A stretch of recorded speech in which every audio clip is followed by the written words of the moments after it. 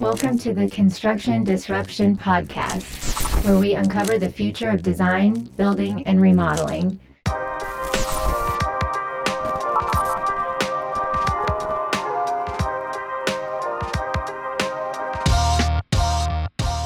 Welcome to the Construction Disruption Podcast, where we uncover the future of building and remodeling by interviewing some of the top movers and shakers and disruptors who are impacting our great industry. I'm Todd Miller of Isaiah Industries, manufacturer of specialty metal roofing and other building materials. Today, my co-host is Ethan Young. Ethan, how are you doing today? I'm doing good today, Todd. How about you? I'm doing well also. I took a couple days off, so the wife and I have been kind of hanging out at the lake the last few days. So it's been very nice. So it's all good. Well, let's go ahead and jump right into it. I'm very excited about today's guest. I think this. Oh, we do want to mention real quick the challenge words. My mistake. Just so the audience can be aware, we've each picked out a word that, we're going to try and squeeze in the conversation somewhere. So keep an ear out, I guess, for those. And we had some interesting challenge words. Thank you for that reminder, Ethan. I always forget those, and it's even highlighted right on my paper. So thank you. So let's jump right into things. Today, our guest is David Applebaum, based in Los Angeles. David is known, even though this is something he doesn't necessarily gravitate to, but he's known as architect to the stars. He has done work for all kinds of famous names over the years, as well as a ton of other folks. But some of the folks he has worked with have included Cuba Gooding Jr., Diane Keaton, Bob Hope, Frank Sinatra, Robert Murdoch, Quincy Jones, and like I said, many other well-known names. But interestingly, he's also been host of National Geographic series American Mansion. David, welcome to Construction Disruption. Thanks so much for joining us today. Thank you, Todd. And thank you, Ethan, for having me here. Todd, where was my invitation to go with your wife and you on the water? Come on. Maybe this summer. Right now, the lake is nice, but still, it's March in Ohio, so it's a little bit chilly out there. But I'll let it go. Maybe this summer. That sounds like a good excuse. We're okay. Sounds great. So, David, we were introduced to each other by Caroline Blazowski, who is known as America's Healthy Home Expert. We had her on an episode a few weeks ago. But I also then realized that we have another mutual friend in Eric Goranson of Around the House. I'm curious, though, can you tell our audience, even though I realize this isn't something that you necessarily throw around a whole lot, but how does one become architect to the stars? Tell us a little bit about your own background and history.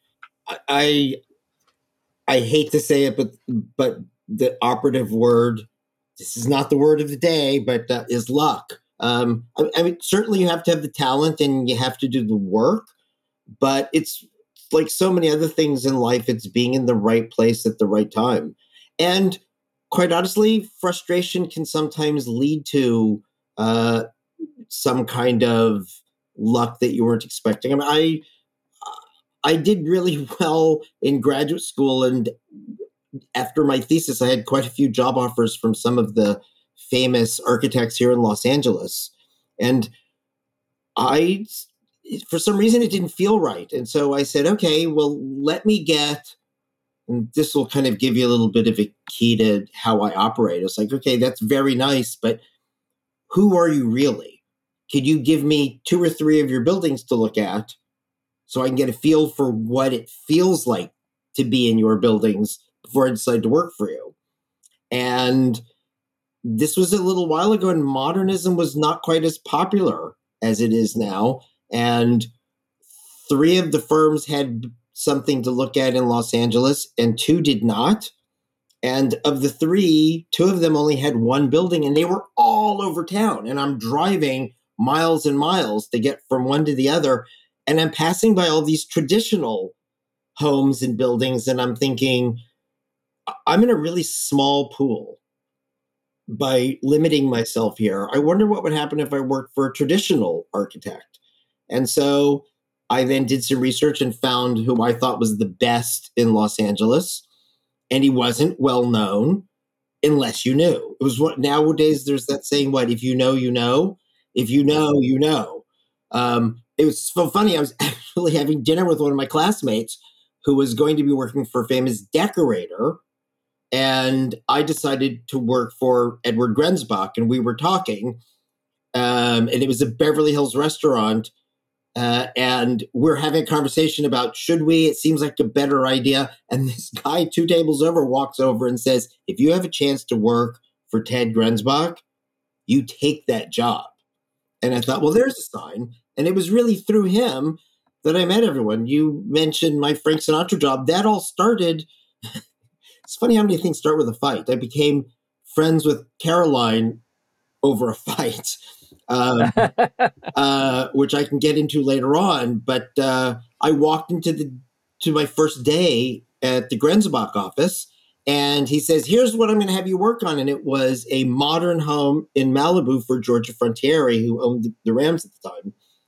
And which, funny enough, after all of that, when she divorced Dominic Frontiere, Dominic asked me to do his house later on, and a lifelong friendship with the guy who wrote the Twilight Zone theme. So our telephone conversations were interesting. But the point is, he showed me this modern structure and said, so what do you think? And I, like an idiot, I said, do you want to hear what I think, or do you want me to tell you what you want to hear? He said, oh, no, I want to hear what you have to say. Well, this was modern. Architecture school, all you learn is modern. I didn't want to learn modern. But I was like, well, if you move the door to the left, I think you'll get a better view of the ocean. When you walk in, you'll get more surprise. And he just rolled up the drawings. And he said, this is my office, not yours. It's your first day. How dare you? I'm going to give you a traditional house, but it's not ready. So I've got a little project for you. And I said, as a transition, I said, okay. He said, do you get starstruck? And I said, what are you talking about? He said, it's a train room for Frank Sinatra. And it was like, oh, I just spent 2 years living in New York where everything was Frank Sinatra, and I was a huge fan. I never met him. I just worked with a decorator on this, but I came up with an out-of-the-box idea that they really liked, and I won't tell you the circumstances that led to it, but my old boss and Ted had a little issue, and they decided not to hire him to do the next project. And the decorator said, hey, remember the guy who did the train room? And that's how I got that job. So if that isn't, serendipity and luck, I don't know what is. And how else do you set that up? I don't know. Right. Yeah. So I'm at the risk of sounding really stupid here. I do have to ask a question. What's a train room? Because I do not have a train room. Maybe I need one. I don't know. No such thing as a stupid question. I love that. Frank Sinatra was a huge fan of model trains. Okay. And if you've ever seen The Big Bang Theory or Young Sheldon, you know that basically when he was a kid, Sheldon's parents' garage was the train room. And Frank even created the city of Hoboken, which had a train station. And it was, I only saw pictures of it, but it looked really cute. And I remember at one point on the beach house, he turned to Barbara and said, where's my train room? Where are my trains? And she said, they're safely tucked away. And that's all. You learn things about clients. And the first time I actually met Frank Sinatra face to face, I went to the house and I knocked on the door, and I was pretty nervous because I wasn't sure what I was getting into. I actually called, this is when cell phones were the size of a brick, and I had to assemble it. It didn't fit in my briefcase in one piece, and called the decorator and said, this is Frank Sinatra. Is this a good idea? She said, oh, if he likes you, he's your best friend. There's nothing he won't do for you. If he doesn't like you, just be charming. He'll like you. Don't worry. And so I walk in and I'm talking to his wife, Barbara, wearing this beautiful red dress. and a macaw matching red right behind her. He wasn't even in the room. And all of a sudden I felt the humidity change in the room. And I looked at her with my eyes wide open and I mouthed, "Is he behind me?" And she just did one of those side nods. And I turned around and there he was in a cashmere robe, blue silk pajamas that were the color of his eyes. And he did not look happy. "What's this guy doing talking to my wife?" And I put my hand out and she jumped up and got between us and said, "Hey, this is David Applebaum. He's the guy that did your train room." And he immediately from that moment on, he exuded warmth, the radiance of love that came from him. Smartest man I've ever met, to be honest with you. And he shook my hand. This is how you know he's smart, because I don't think he really knew who I was, but he just shook my hand because he knew it was okay and said, "Big fan." And I melted. And the point of the story is he then looked at me and said, "How long have you been here?" I said, "About 10 minutes. He said, "Can I offer you a drink?" And I said, "Well, you don't know me well enough yet, but I do a lot of talking, so a glass of water would be lovely." Mm-hmm. And it was, the warmth went away. You could just see the hairs on his arms raising. Oh, no. And he looked at me again and he said, "David Applebaum, I thought you were a good architect. Don't you understand how awful water is? It rots wood, it rusts metal, and fish shit in it. I'm going to ask you again. Can I offer you a drink?" And I hate scotch, but that was the only thing. It was like, "Don't say scotch, don't say scotch, don't out of my mouth." Like I was hitting puberty. Scotch, please. And he walks me to the bar, and then I realized this man is a consummate host, and the most important room in the house to him is the bar. And I treated it like a religious pulpit.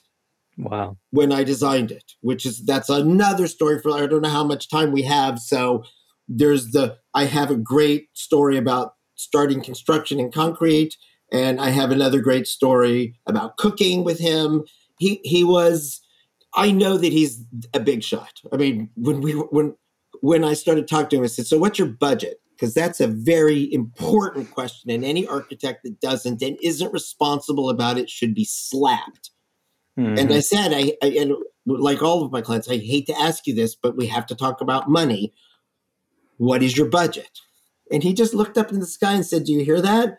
And I thought it was going to be a helicopter and they were coming to get us. I said, "Well, I don't hear anything." He said, "Somewhere in the world, they're playing one of my songs. I don't think we have to worry about the budget." And inside my heart is going, "Oh my God, no budget." There ended up being a budget. But at that point, I was doing backflips inside. Oh my goodness, that's good. Well, so I have to ask you, we do want to hear some stories. Which one's more interesting, the concrete construction or the cooking story? Well, they kind of go hand in hand, to be honest with you. Awesome. So I had really just started my career at the time, and I was doing something that I thought was so smart. I would walk around with a box of Ziploc bags. Okay. And I thought I'd walk around the construction site and I'd pick up washers and other things like that. So it would look like I was so OCD, the contractor had to pay attention to everything. The concrete contractor at the time I will never find a concrete contractor like this one ever in my life. This guy had formwork that looked like cabinetry. When I did my own house, I made him do my foundation. And I remember the inspector came to me and said, "You're an architect, and I'm looking at these forms, and I'm telling you right now, there will be certain things that I'll just say, tell me who's doing it. If it's somebody like this and I know who they are, I'm just going to sign it. Don't worry." Wow. This guy was that good. And he's laughing at me saying, "I know what you're doing, David. Don't worry. I'm going to do a good job." And all of a sudden, this white Rolls Royce drives up to the job site. Top down, 4 guys. You couldn't fit a 5th. Sopranos had not been out yet, but I saw 4 guys that all looked the same. Slick back hair, broken nose, pockmarked face, shiny suit, skinny ties. The guy gets out of the passenger's side, strains his tie, and he looks at the gathering group of us and says, "So who's in charge?"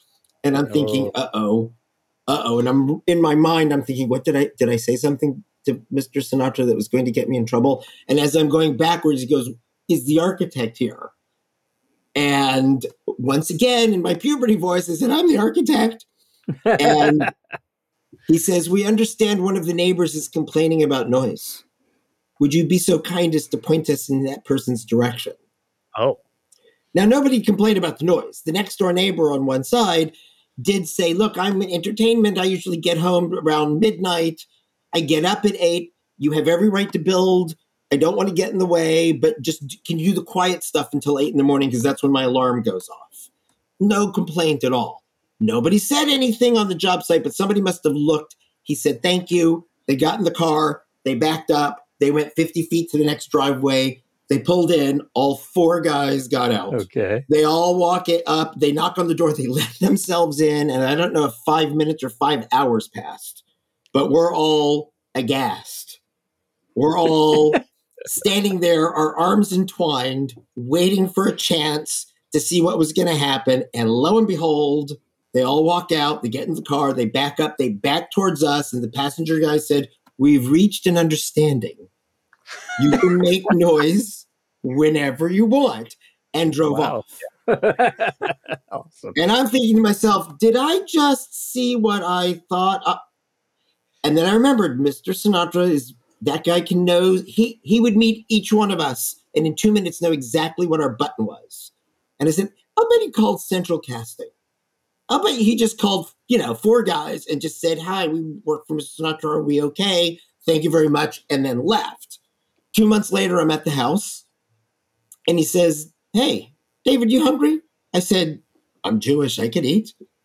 He said, "Do you like sausage and peppers?" I said, "I do." So I went to his kitchen. And this is a big deal for me. I like to be at people's houses. I like to see how their closets are laid out, what colors they have, what their artwork looks like. I like to see how they live. I like to see how they relax, because that way I can design the proper house for them. So I was very interested more than anything in watching him cook. Was he going to have somebody from the staff do it with?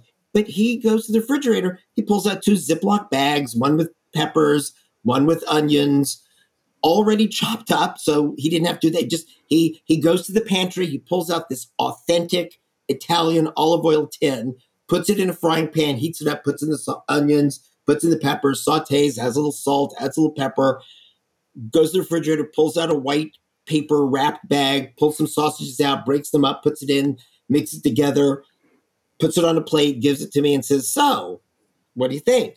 And I took a bite and I said, "I'm not kissing your ass, but this is the best sausage and peppers I've ever had in my life." He said, "You want to know the secret?" I said, "I like to cook." "Yeah, what's the secret?" He said, the sausage gets flown in from Hoboken every day." And then I thought, yeah, those weren't central casting people. Okay. Oh, wow. Man. Good stuff. Good stuff. Well, I'm kind of curious. I mean, you got your finger in a whole lot of things and certainly pulse on the architectural industry. How has the post-COVID world impacted architecture? It has to have changed customer state of mind and approach and things. Have you seen anything different? Yes. Oof. This is a really multifaceted question that I don't know if we'll know the answer to it for a while. But there's a couple of things going on all at once. And it's COVID, and it's also media, and by media I mean television and social media. We've decided to make stars out of people like the Kardashians and whoever's on HGTV. Mm-hmm. And when HGTV started getting popular, all of a sudden these cottage barns started popping up everywhere. And it's not really a native look in Los Angeles, but it's not a native look in a lot of places. It's not a native look in Texas, right? Where I'm from, but yet I see it everywhere. And throw into that the financial situation where so many flippers got into the business. 20 years ago, when somebody would call me, they would call me because they wanted to move to a different neighborhood or they wanted to expand their house, but a real estate or have a larger house. And the realtor would show them 20, 30 houses. They'd pick 2 or 3 they like, call me, and I would give them recommendations. Now the 20 or 30 houses they looked at are already done. So there isn't as much work for architects, which makes architects produce work at lower fees. And there are some architects that are almost giving it away. And there's so many clients that will say, okay, you come highly recommended. What do you charge? And they care more because we now live in an Amazon instant society where you don't care about quality, you care about cost, and can you get it now? And somebody who says, and I say, well, my fee is X, they'll say, well, I know somebody can do it for half that price. What you end up getting when you hire an architect at that price is somebody who's rushing through the project so much. They're not giving you something of quality. They're not giving you something unique. They're not giving you something that works for you or the site. They're using a canned plan, or worse, they'll produce a floor plan that doesn't match the elevation, that doesn't match the section, and it's a simple, dumb box. And there's no thought behind it. And I don't know about you or most of your listening audience, but I can't work that way. Mm-hmm. I once asked one of my employees who was in Los Angeles, they add a new layer to the permitting process every year. And they'd added a new low intensity development permit that had to be obtained. And I had spoken briefly with one of my former employees, and I asked him, I called him later on. I said, hey, can you give me some more information on how to do this effortlessly? He said, let me send you some drawings. I said, but before I do, promise me you won't make a comment about it because I only got paid $10,000. So for $10,000, I got a new baby. I took it, but it's just a box. And I know even if you got $10,000, you would have done something much more elaborate. So no judgment, but here it is. Let's discuss it. So I find that post-COVID, clients demand you do much more work for much less money or much higher maintenance. And as most restaurateurs will tell you, and most shop owners will tell you, the clients are very, very, very high maintenance. And Interesting. I just think and I don't think it's their fault. I don't think that the people are necessarily rude, mean, and short. There's a level of angst going on right now. I think if you ask teachers, I've heard a kindergarten teacher tell me their kids used to walk in with so much wonder and innocence, and they're so jaded and high maintenance at 5. So Wow.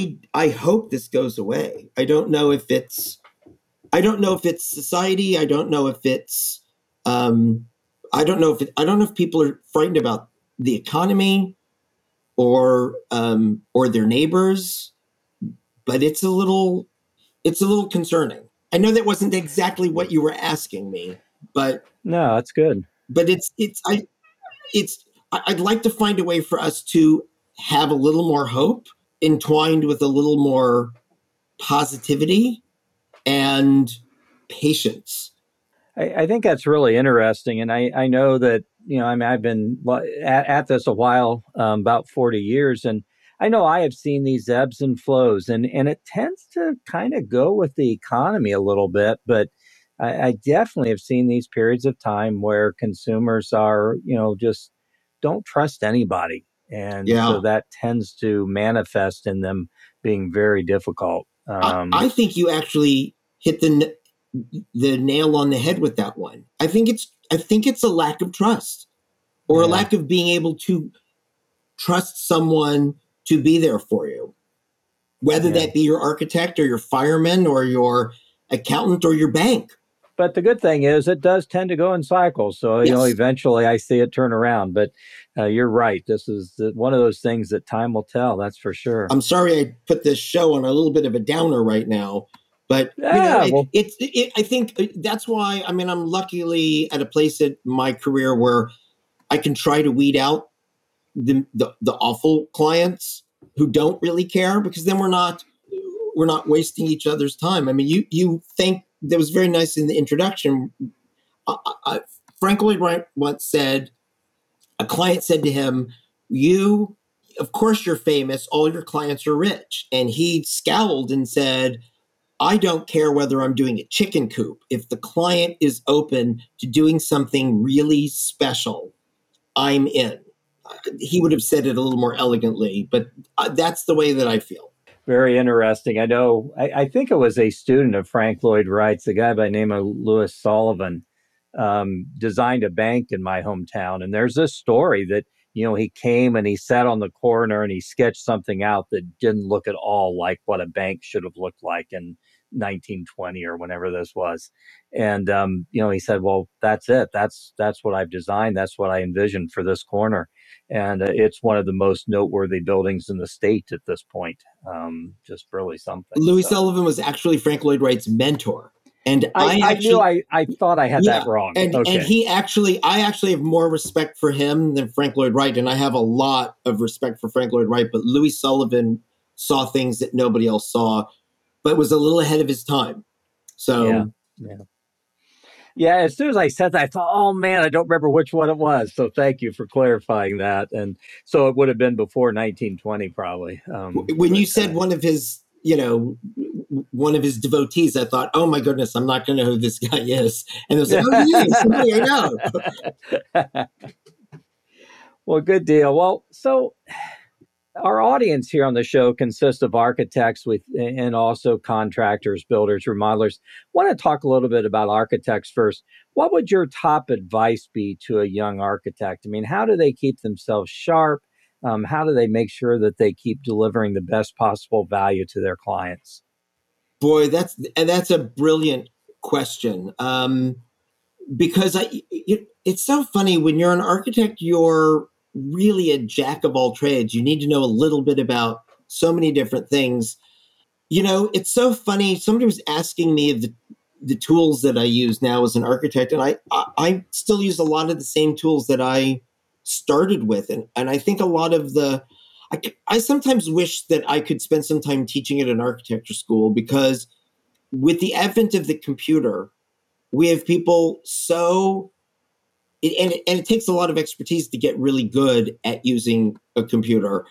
But we've forgotten our roots and what really makes design work. I remember when I was in architecture school noticing how buildings follow what the design mechanism is at the time. A lot of the Renaissance work they built models out of wood, and they built models out of stone. And so you have these intricate, thick, masterful works. And when I was in architecture school, postmodernism was in, and people were using chipboard, which is very thin cardboard, as a model building technique. And most of the buildings looked like they were made out of cardboard when they were built, because that's what they were using. I do use my computer, but I also sketch. I have something called a drafting pencil, which is not a mechanical pencil. It looks like a number 2 pencil, but it's got a very soft, thick graphite center, which makes it a little bit less accurate, but much more design oriented. And then, to be honest with you, there is not a project that I do that I don't build a model for, because we work in a 3-dimensional field. And if you've ever seen an MC Escher sketch, you can see how you can draw a 3-dimensional object that isn't really telling you the truth. Mm-hmm. So I remember I did a house, and how it worked from the front elevation to the side elevation was never quite the way I liked it. And I remember as it was getting built, I realized, oh, I didn't see how this went with that. And so I've been building models ever since. I use even a very, very thin poster board because when I was out of graduate school, I worked on a remodeling of a Frank Gehry building that nobody knows about because it was a office building in Baltimore, and he did it as a favor, and he didn't want to do the renovation, so he pawned it off to one of our professors who hired me to help him on the project. And I'm looking at the drawings, and I could not understand them. And I said, "Is it okay if I build a model of this existing space inside and outside? Because I don't get it." And he said, "Sure." And so I built a model, and then we started working on the expansion. And Frank Gehry stopped by the office to see how we were doing. And he walked in and said, "Oh, this is interesting. You're working for Model?" And my boss said, "Yes." And he said, "Whose idea was this?" And he looked and pointed to me. And he came over to me and said, "We didn't do one sketch when we designed this building. We did it all in Model. How did you know?" I said, "I had no idea." And then he went through how they use models for everything. He was telling me, so Knoll had a line of furniture that was cardboard, which really came from, there were design teams showing Frank Gehry what they should do for X project, Y project. And while the office staff and students were sitting around, they had stacks and stacks and stacks of corrugated cardboard. So they started making chairs, benches that then became chairs, that then became elaborate chairs. And the people from Knoll came over to say, "Let's talk about this table that you designed that we're going to sign a contract for." They said, "What's this cardboard furniture?" He said, "We're just having fun." And they said, "Oh, we think we can sell it." And it became a marketable line for a while. It was very expensive. Wow, yeah. Cool. Oh, I remember Yeah. it. Yep. I remember it. So the answer to your question is, I hate to be poetic, but I'm not going to give you a specific tool. I'm going to say your best tool is your mind. Stay curious about what the latest technology is, because all my clients now want those accordion doors that used to put in glass, then you had sliders, and now you have these big folding accordions, and they're wonderful, and I love them. But as great as that is, what you really need to do is be curious about, why am I going from one space to another, and what's the best way to do that? I often tell my clients, you call that a doorknob, I call it a handshake that welcomes you into the next room. And if you can think on that level, you can break down every element of a house or a commercial space or an institutional space in a way that inspires and makes a person feel comfortable.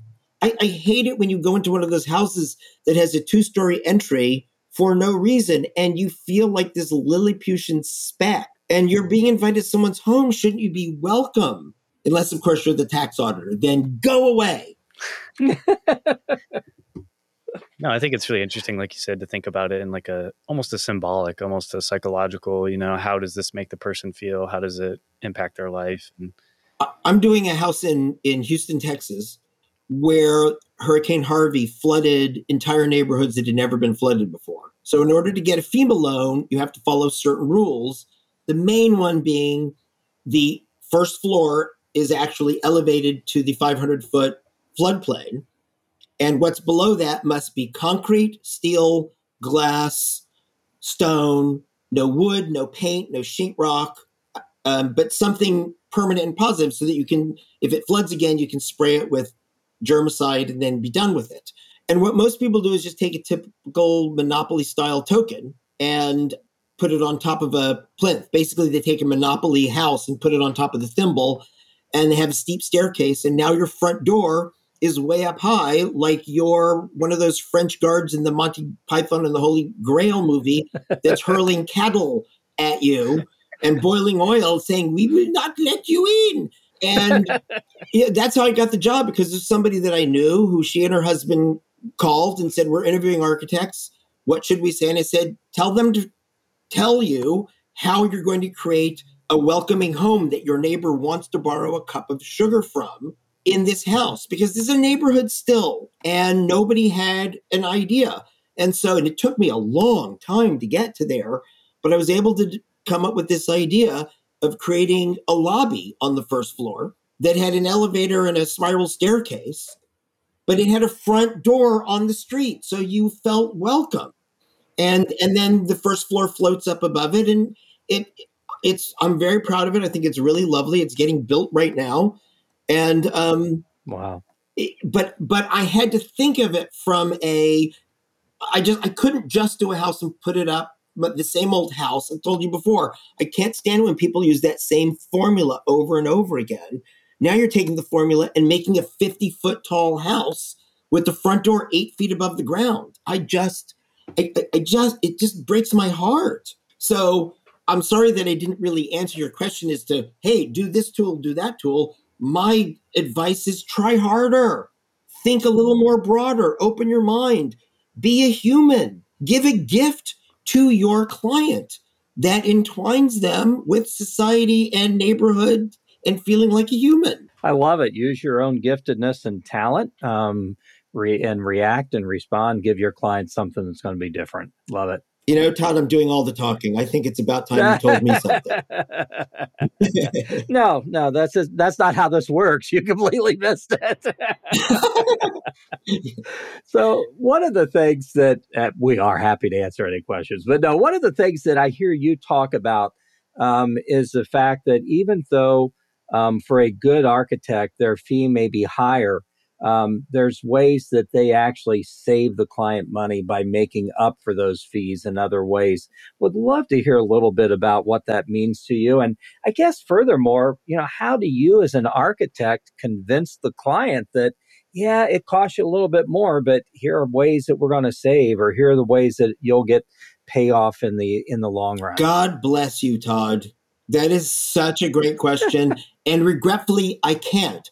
I will tell you some of the things that I tell my potential clients, and I will still get a phone call a year later saying, oh, we didn't realize you were telling us the truth when you were giving us what the budget really would be and what we could do for the price. And so we hired this guy that promised us he could do it at X amount of dollars, and we're framed, and we're already at the price that you told us it will be.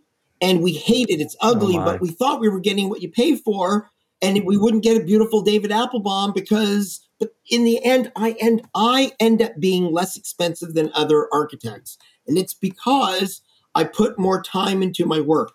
My best example of that is I was doing I'm sick of dropping names, plus there's an NDA. So I did a house for an Academy Award-winning actor, and he didn't have a huge budget. He had a big budget for what most of us would consider a budget, but for these guys living in the nicest parts of town, it wasn't the biggest budget. And anyway, so I said, and I asked what I asked Frank Sinatra, what's your budget? He told me, and I said, if you want a greenhouse, it's going to be a 6,000 square foot house. If you want a standard house, it'll be 8,000 square feet. I think I can fit what you want in 8,000. I said, and even though it's not certified green, I went to architecture school during the energy crisis, the gas shortage and all that. I know all these passive ways that I think actually are better energy-wise than later on. Maybe we'll talk about the fight I got into with Caroline about how I don't like zero energy houses because they have toxic air inside. They're so sealed. There's mold problems. There's air problems. And she was like, I agree with you. And then we started talking about how we would do a house or a commercial space in a way that would be energy efficient and healthy. And that's when we became like best friends that day. Awesome. So I was kind of telling the same thing to him. But anyway, so I was doing this 8,000 square foot house, and the house was pretty much done. And I drove up to the job site, and this guy in his suit is pulling out. And then he stops, he reverses his car, and he gets out and says, you're David Applebaum, aren't you? And I said, yeah. He said, I forget his name, vice president of Great Republic Bank, which is the bank that gave loans to all these huge houses all over Los Angeles. He said, for the last 15 years, you have been my favorite architect, but today I hate you. And I said, what? So first of all, I'm so embarrassed I'm no longer famous. Your favorite. What happened? He said, well, let me tell you something. We gave this guy a loan for $200 times 8,000 square feet. That's $1.6 million. You don't have an 8,000 square foot house. You're the smallest house I've given a loan for. And you've got not just 2 kids' rooms, you've got 3 kids' rooms and a maid's room. And you have a his and hers closet. And you have a mud room. You have a great room that's attached to the kitchen and a dining room and a living room. I don't have a house that has all the amenities that you have that isn't a minimum of 12,000 square feet. So I said, come with me. We went to the construction trailer. I took a piece of tracing paper because that's one of my old school tools that I always bring. And we measured it. It was 7,998 square feet. And he said, I don't get it. How did you get 12,000 square feet into 8,000 square feet? And I said, go to those 12,000 square foot houses, walk through it again and tell me how many hallways there are. I spent weeks extra because my client only had a $2 million budget. So I had to do 8,000 square feet and it was freaking impossible. But I found a way to make that 8,000 square feet work. And as you're telling me, it's 12,000 square feet worth of house for 8,000 square feet. And he said, I was so scared because you cannot get a loan in the middle of construction. It's impossible. And I was thinking he's got 4,000 square feet times $200 a square foot. He needs another $1 million. He's not going to get another $1 million. Not only did you save him that much money on construction, less maintenance, less air conditioning, less everything, less furniture to replace. He said, you've saved your client at least $2 million over the next 5 years. Does your client know that? I said, what am I going to do? Hey, I said, you can tell him. So that's one way. And then also you get a better house. I've got a neighbor who I was getting my taxes done. Turns out my neighbor who's doing a house, but he started before I became a neighbor and we met. But he's doing a house and there's a view of the ocean from his house. So you'd think that he would have all these open rooms that look at the ocean. But no, he hired a design build firm that made him fear that if they didn't hire him, they would go so far over budget. He's got a living room that looks at the ocean. His kitchen does not. All it would have taken was some low walls and rearrangement, and his kitchen and his dining room would have views of the ocean. I bet it could have even gotten his master bedroom to have had a view of the ocean. But all he's got is a living room. Even if his house that he's going to live in and the one that I designed were the same price, tell me which one will sell faster for more money and be worth more. So, oh, absolutely. Now, I'm going to say there are a lot of architects, and especially the ones that say, oh, I can do it for this discounted fee. You're going to get a box. It's not going to, and you're going to probably have extraneous square feet. And also, I have in all these years figured out ways to save money in construction because I've done it a bunch of times and I'm paranoid that I'm costing my client too much money. So I'm always at the job site saying to the concrete guy, to the steel guy, if you were to do this again, how could I do it better or for less money? You got to have an architect who does that.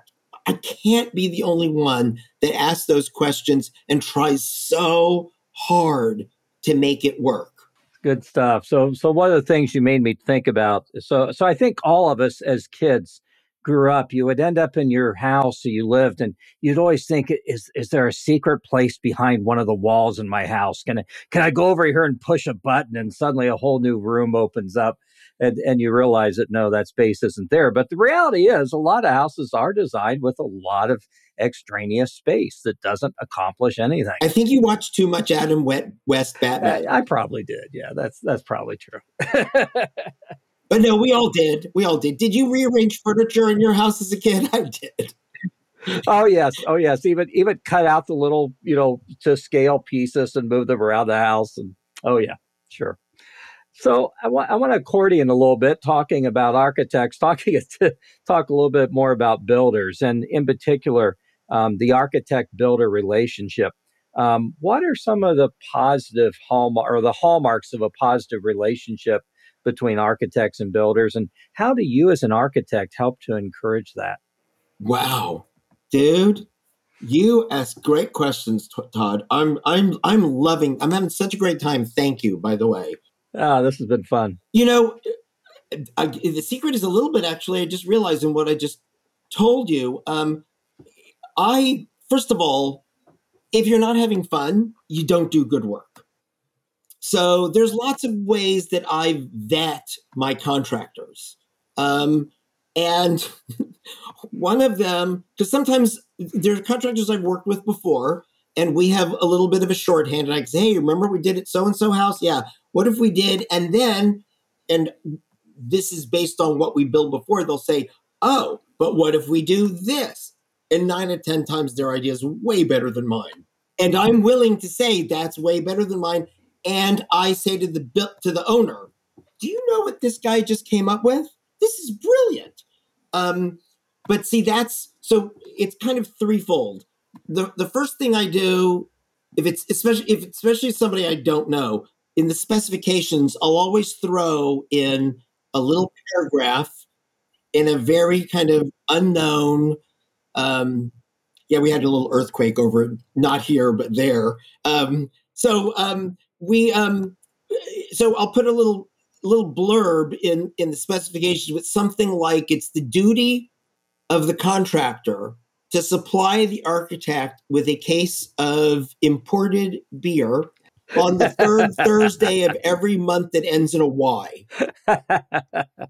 And because then you find out if they actually read the specs.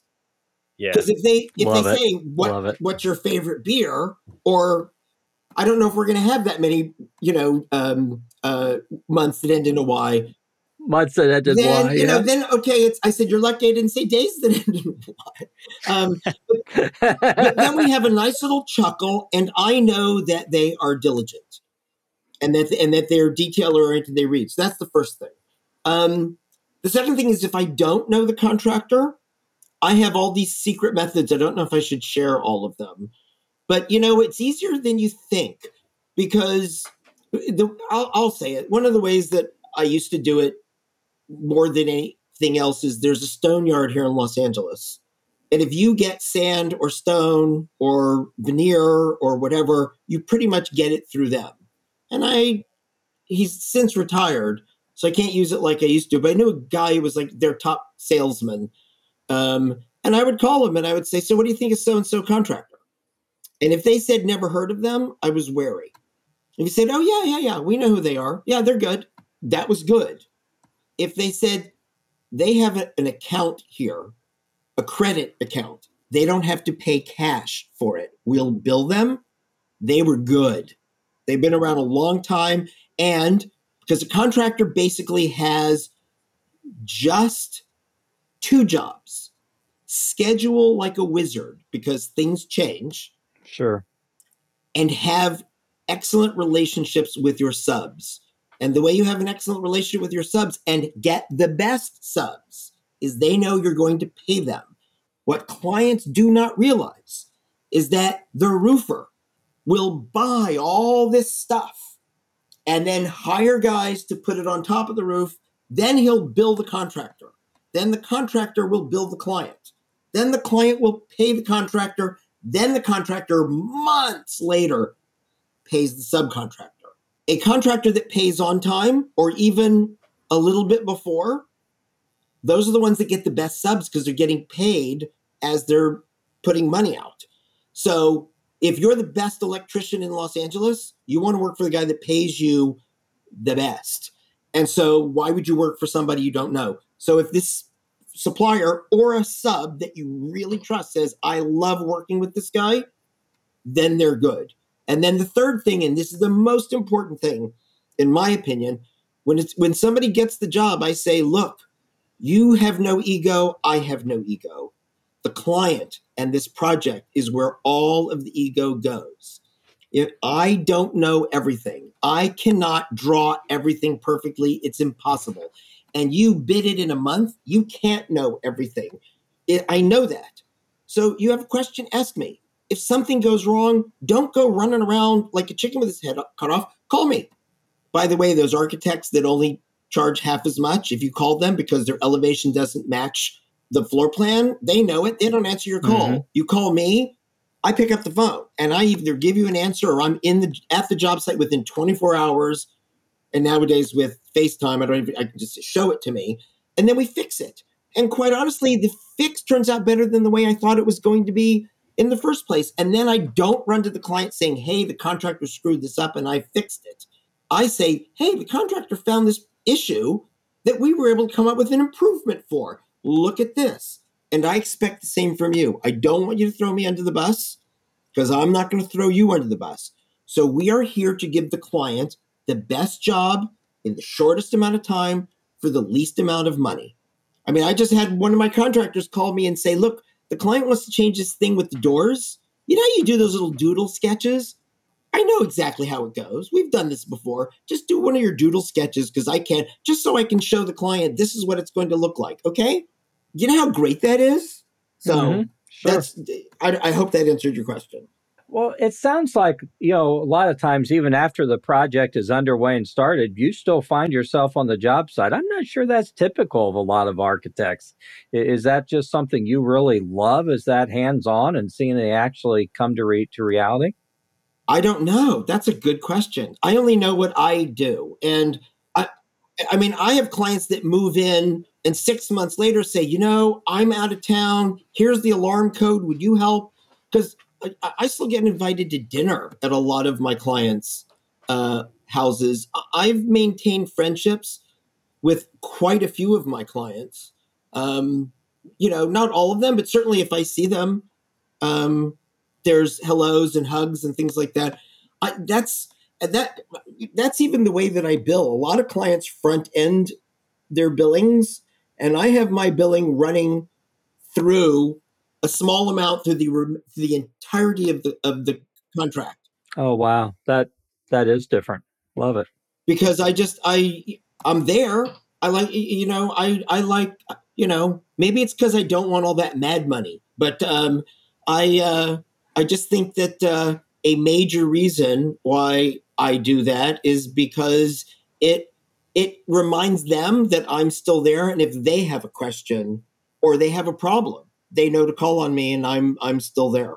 Well, I'm kind of curious. So, of course, the name of our show is Construction Disruption, and we look at a lot of things, technologies and products that are kind of disrupting things. As you look back on your career and even look out into the future, anything comes to mind as far as things that have really been major game changers in either design or construction, or things that you think are going to be game changers and new trends that we're seeing that are going to change things down the pike the next 10, 15 years? Besides I would love the game changer to be a little more patience and pleasant conversation. That's interesting because you say that to me, and I remember the first thing that blew me away, and it was kind of when I started, was there's this product called Bituthene, which was an elastic membrane that you could punch a nail in and it was still waterproof. Right. I have to tell you, so funny. I just had this conversation with Caroline this week because somebody said, hey, you'd like living in this house. And she sent me the picture, said, what do I think about this? Because it had this polymer material cladding on the outside. And we spent 30 minutes discussing how we did not trust the waterproofing and the water weeping, and that there wasn't condensation behind the exterior cladding. And it's a beautiful material and it clicks in and all, but I don't know how it can both be waterproof and breathe. She lives in the Northeast, and there are days where it's 10 degrees outside, but it's 7 degrees inside, and that wall in between is going to have condensation. If there's a brand new material, I kind of don't like using it until it's been on the market for at least 10 years. I remember when I was a kid, there was this kind of prefabricated plaster wall. I don't want to mention any names because they may have fixed it or something, but every single house or commercial space that used it ended up with 2 or 3 inches of mold inside the walls after 10 years. And we're so interested in fixing one thing, like let's save another let's add another insulation factor of 3%. But what that ends up doing is creating hazardous air or mold, or the fasteners were not exactly specified correctly, and now they're rusting and falling apart. It's I live in earthquake country, and there's nothing better than a type 5 wood structure in an earthquake, because wood works both in compression and tension, and its connections, which are usually nailed, are allowed to rotate around the fastener. So even in a massive earthquake where a couple of timbers, a couple of studs, or a couple of connections might fail, the rest of the house holds together and you're safe. Right. I've been told that there are a lot of buildings in downtown Los Angeles that an earthquake has put a little bend here or a little pucker there. And, you can stand on a Coca-Cola can and it'll support you. But you know what happens when you put your two fingers from both sides and hit it at the same time? Yeah, go down. Yeah. So I guess I'm an old-fangled guy. Well, and it's interesting. I mean, over the years, I've had lots of people come to me with, hey, Todd, I see this new roofing product or this new wall product or window product or whatever out. And, a lot of times I can look at it and I can kind of make my guesses what's going to happen. But usually my feedback is, hey, before you go that direction, wait 10 years. Let's see whether the product is still made or if it's a class action lawsuit. And then you can make your decision. I'm so relieved that I'm not the only one. You manufacture metal roofings. Tell me something.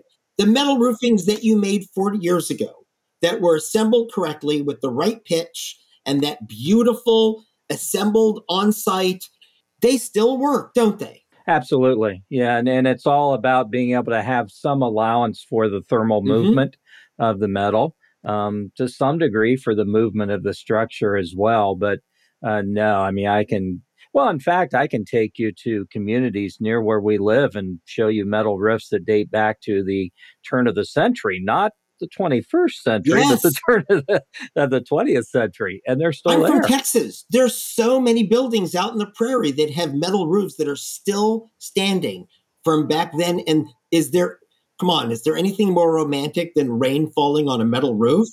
The sound is beautiful. And it's which you then bring up. Look, I get DIYers. And I think there are a lot of things that we can all do ourselves. And I do a lot of things myself. But I won't touch electrical at all. I'm there I with will you. not touch plumbing unless it's really simple. I put a reverse osmosis under my sink. That I could do. Took a couple of trips to the hardware store to get the right fittings just right. And a real plumber would have had it the first time. But I could probably put up a metal roof myself. But if I really wanted to save money, this actually goes back to your architecture thing. If I want to save money over the next 50 years, I hire you. Well, and we see so much of that in the trades too, that, a lot of times I'll always kind of tell the story about the contractor who tries to make up his profit margin by hiring cheaper labor. Oh, boy. And, that's the last guy you want. Yeah. I'd rather pay more up front and know that he's going to hire reliable labor than have him trying to make his profit that way. It's sometimes even, I had a project manager, and you'd be shocked at how little, with all the experience they came with, they totally, I don't even want to get into it. It was, after a month of them working on the project, it's funny, after this, I made my office smaller, not bigger. Frank Gehry had said to me, it's funny how architecture works. In your 20s, you work for nothing.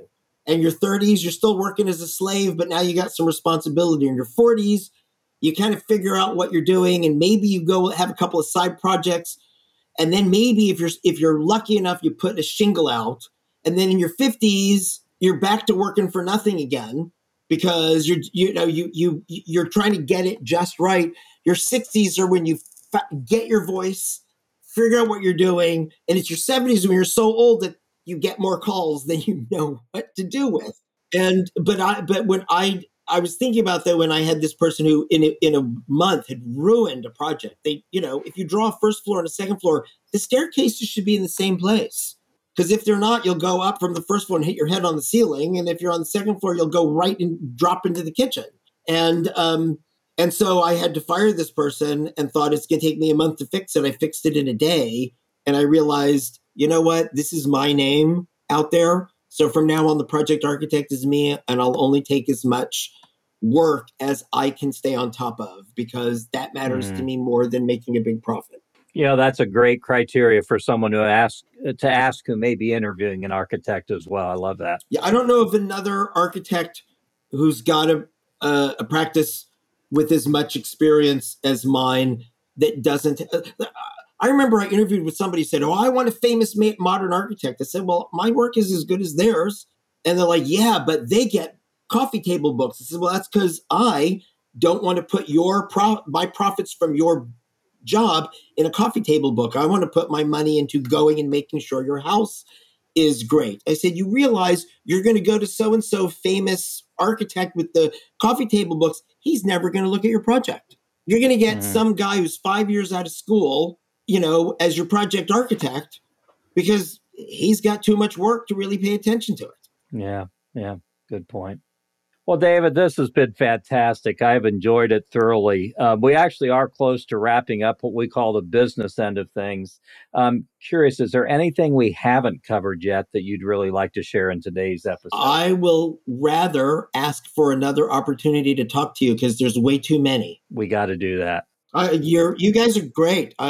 Sorry, I'm from Texas. Y'all are great. I had a lot of fun. And I've been here long enough. I've lost my y'all.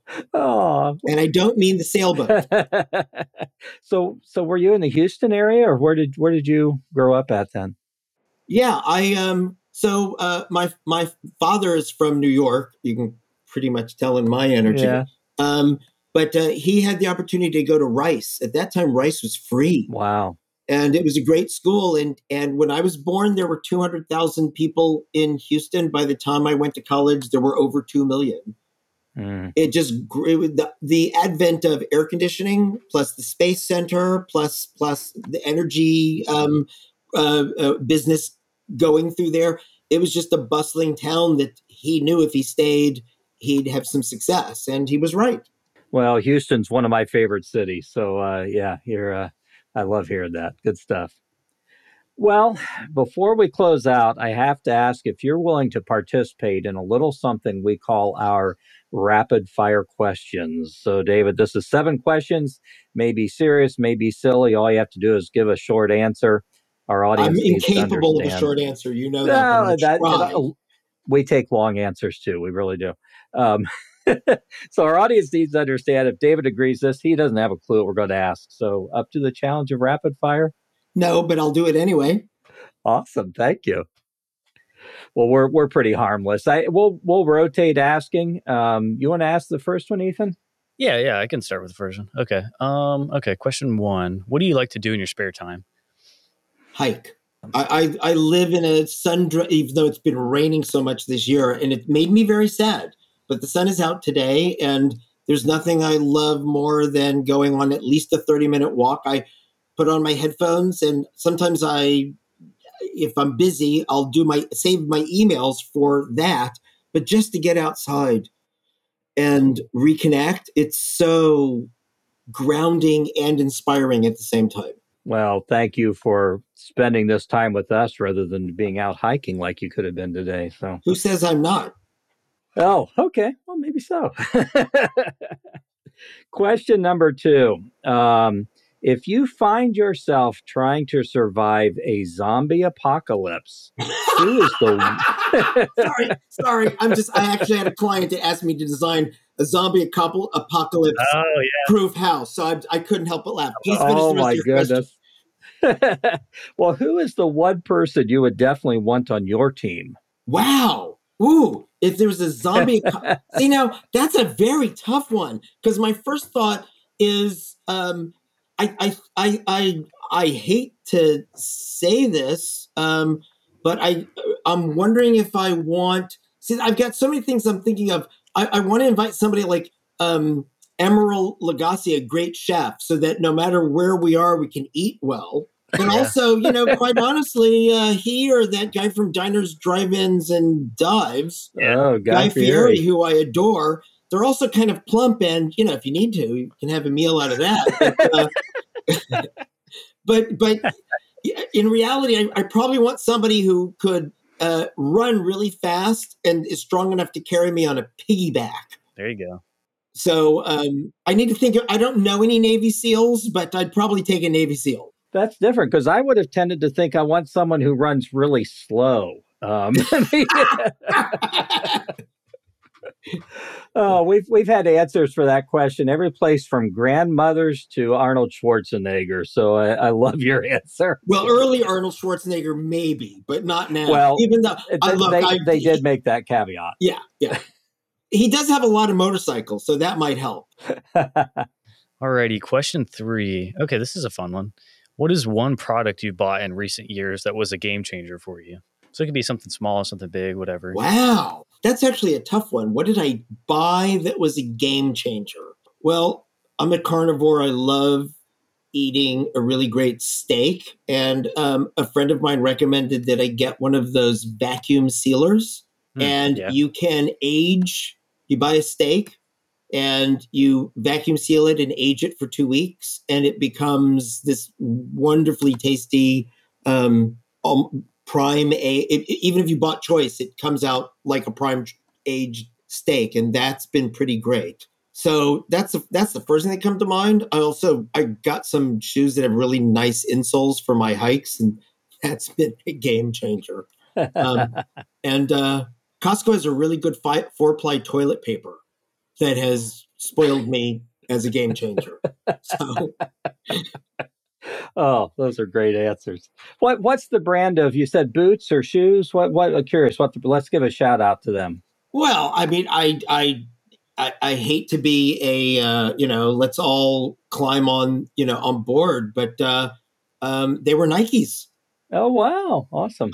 It's so funny. For a while there, I was very much into Skechers because they were the only ones that had a memory foam sole. Yeah. And boy, that was so great. But then they wore out.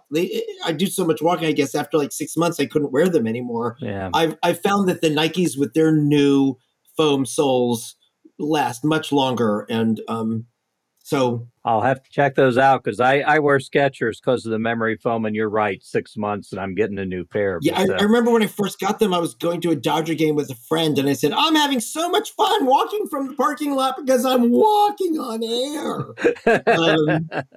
And then, we went to another game months later and said, so how are those shoes? I said, not so good this time. Okay, question number 4. I think it's my turn again. I get the fun ones. If you had to eat a crayon, what color of crayon would you choose to eat?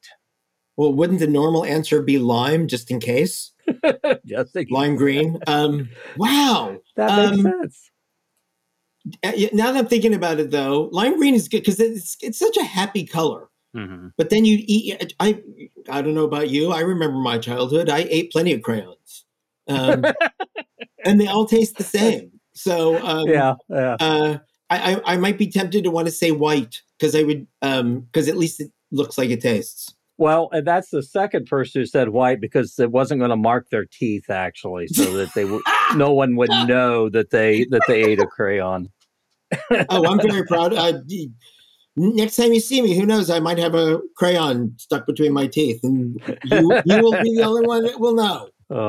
Especially if it's lime green. All right, next one here. Nothing major here, but what would you most like to be remembered for? Wow. That's really simple. Good father. Oh, awesome. Love it. Love it. That's so when I told you I made my office smaller, it wasn't just because of the quality of the work. My now ex-wife and I had just become pregnant, and I didn't want to be a workaholic. And I'm proud to say that I never missed a game, a concert, a poetry reading when he was growing up, and I wouldn't trade that for the world. Good stuff.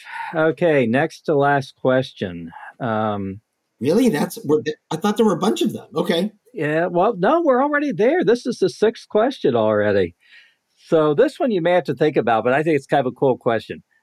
What non-family friend has been a regular part of your life for the longest time? So someone you're not related to who has been we talk a time or two a year, part of your life. He's thinking. No, I'm not thinking. I'm actually trying really hard not to choke up. And this question, yeah, I understand. And it's only because there's actually been two, and they're both gone. I'm sorry to say that two really special people are no longer with us. My college friend Bruce, who I am the luckiest guy in the world because he passed away unexpectedly on a Sunday. And for some reason, I was stuck on something at work on a Friday. And I'm big on if you can't fix it, take it, walk away from it, and you'll come back to it. And I called him and we spoke for about 2 hours. And when it was we were coming to the end, I said, I got to get home. My wife's expecting me. And because his daughter had a volleyball game. And, I said, hey, you were really there for me at some specific times in my life that were really important and helped me through. And I love you like a brother. Mm-hmm. And he said, I love you too. Wow. Let's talk again soon. And 2 days later, he was gone. Wow. So, and then I had a friend. One of the first really great projects I worked on was the Esprit store in West Hollywood, which is now a CVS drugstore, which is such a shame. Oh, no. But the guy in charge of all visuals at Esprit was this 6'2", 300-pound Chinese man, Philip Kwok. And he flew in from Hong Kong because the place was beautiful and it was just so dingy. There was something about it. It wasn't working. And the owner of the Esprit stores, the Esprit line, the company, the clothes, and his wife, the designer, her best friend was Philip.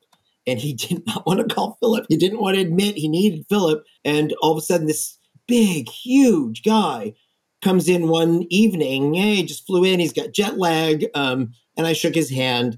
And then the next morning, because it was kind of design build at the end, and I was there every single day. I would get there at 6 a.m. and present drawings to the builders that were going to do stuff, spend the whole day walking the site, looking at what was wrong, and then spend up until 11, 12 o'clock at night drawing it so that I'd have whatever I needed for the people the next morning. And there he was in a corner of the building with a little assistant, and he was starting to just disassemble and reassemble everything. And you know how when you're in the desert and it's sunrise and it's dark behind you, but in front there's a little peeking light. And with each second, the sun rises and the light creeps into the ground as it gets closer and closer to you. As he worked, it was just like that. It was just the transformation was so clear. And after it was about 10 or 11 o'clock in the morning, and he'd already done like almost a quarter of it, I could tell. And I walked over to him and I said, you stand up right now. You stand up and look in my eye, looking really upset and frustrated. I said, because I have to tell you. And he stands up, this huge guy, and he's got fear in his eyes, like, because I have to tell you that this space, what the hell do you think you're doing, making it look so good? I have to hug you. I cannot believe this place looks as good with you fixing it. And I hugged him, and we became the closest of friends. We spoke, and those were days before cell phones and emails made international communication. So we would fax each other. Oh, yeah. Because that was only, 20 cents. And so he was in Hong Kong and I was in Los Angeles, and we would end all of our conversations and faxes with the term touching the water. Because it was like, if I touch the water here, it'll get to you and you can feel me. Wow. And he would do the same. And he was a very good friend. He ended up wanting to be a restaurateur, and I designed his restaurant in Hong Kong. And he would come here and buy jeans and 50s furniture and send it to Hong Kong and, sell it to his friends. I miss them both a lot. And Thank you for a trip down memory lane. And I'm sorry it was a little maudlin.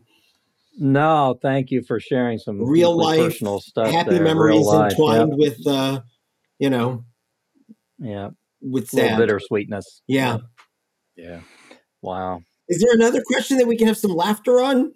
Yeah, this one. Okay, I was gonna say this one's a lot more lighthearted. Thank you, Ethan. Yeah.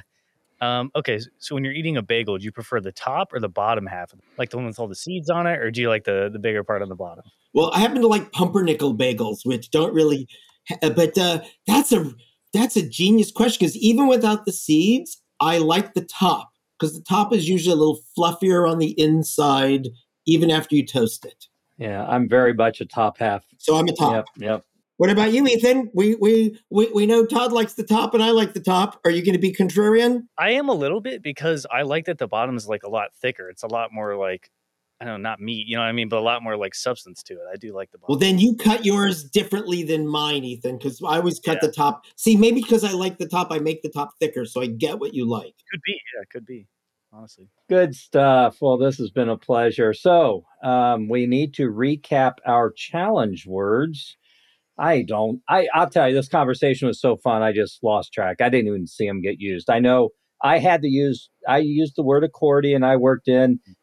David, you used my word a couple of times, so you beat me out at that. I think he had the record for the most uses of challenge words. He does. Well, and I also threw in I